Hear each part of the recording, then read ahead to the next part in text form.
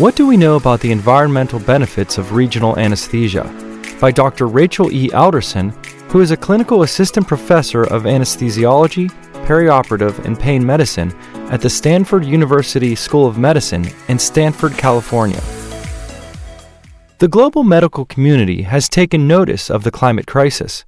In September 2021, 200 medical journals joined together to simultaneously publish an editorial beseeching world leaders to keep average global temperature increases below 1.5 degrees Celsius, halt the destruction of nature, and protect health. In recognition of the contribution healthcare itself makes to greenhouse gas, or GHG emissions, a group of 61 hospital systems and healthcare-related companies in the United States have recently signed the Health Sector Climate Pledge to reduce GHG emissions 50% by 2030. Where will these reductions come from? To start, we can look no further than our own operating rooms. The administration of anesthesia adds markedly to the carbon footprint of surgical care.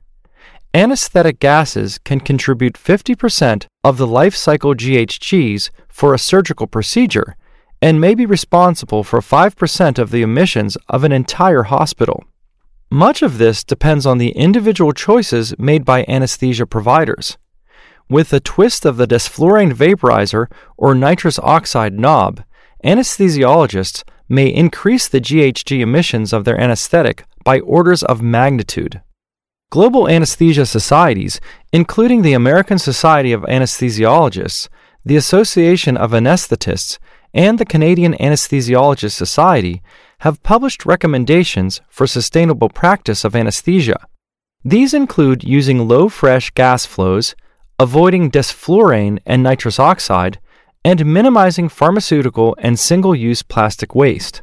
And, of course, each of these societies recommends using regional anesthesia. At its most basic, requiring very little in the way of supplies, regional anesthesia seems like it would tread lightly upon the earth. But how much do we know about the environmental benefits of regional anesthesia? Here's the evidence we have. 1. Epidural analgesia has a lower carbon footprint than nitrous oxide for labor.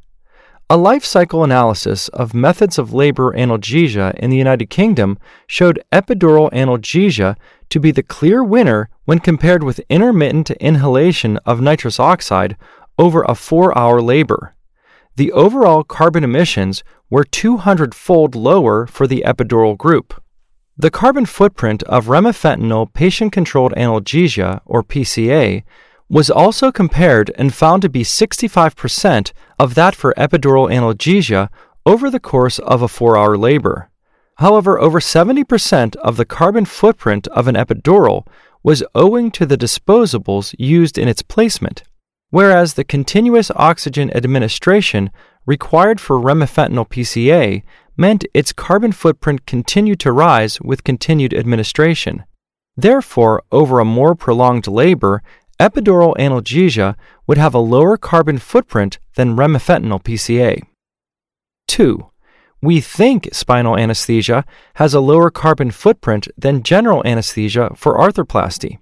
In 2020, a group at the Hospital for Special Surgery, or HSS, published a daring discourse positing that their performance of 96% spinal anesthesia for arthroplasties avoided anesthetic gas emissions equivalent to 60,500 miles driven by a car. Based on anesthetic gas avoidance alone, a group from the University of Alberta further calculated that if HSS's 96% spinal rate were adopted, it would save 40 to 240 tons of carbon dioxide equivalent emissions per year. 3. But it's complicated. An observational study published in 2021 of the practices at the University of Melbourne found no significant difference in the carbon footprint between spinal and general anesthesia for total knee replacement. However, on closer examination of the data, more than half of the carbon footprint of a spinal anesthetic in this study was from electricity, particularly its use in patient warming, equipment sterilization, and oxygen delivery. With a longer operating room time owing to spinal placement in the room, electricity for warming was run for 20% longer in spinal cases than general anesthesia cases.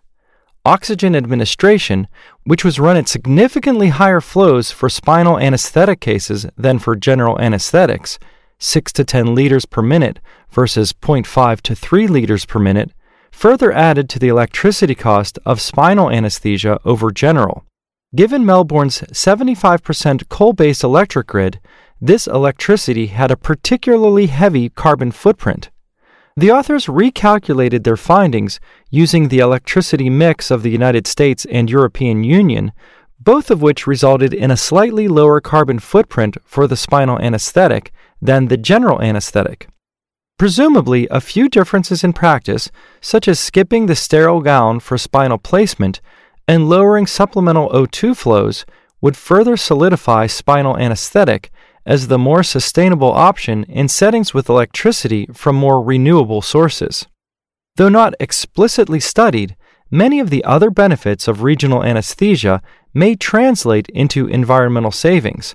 For example, ambulatory hip and knee arthroplasty patients having spinal anesthesia have a higher rate of successful same-day discharge compared to those having surgery under general anesthesia, 77% compared to 67%.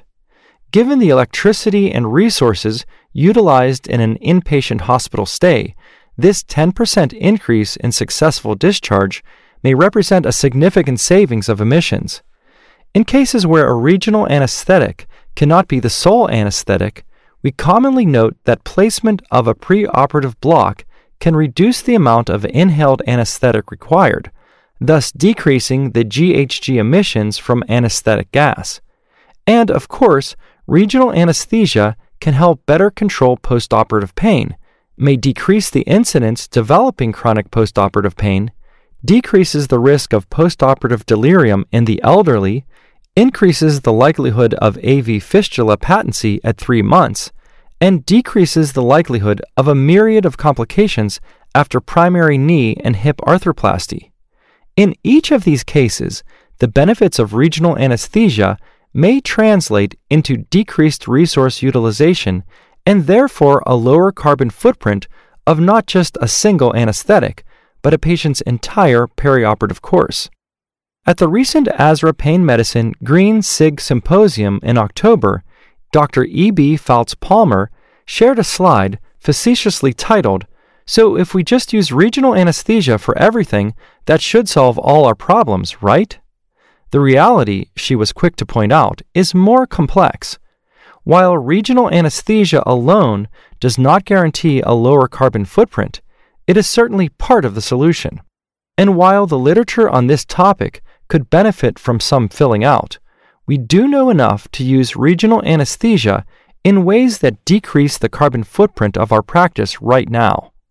Regional anesthesia carries many benefits for our patients, and if we do it right, the benefits for the planet will likely become clearer with time. Thank you for listening. If you liked this episode of ASRA Pain Medicine News, please consider subscribing, sharing with a friend, or leaving us a review.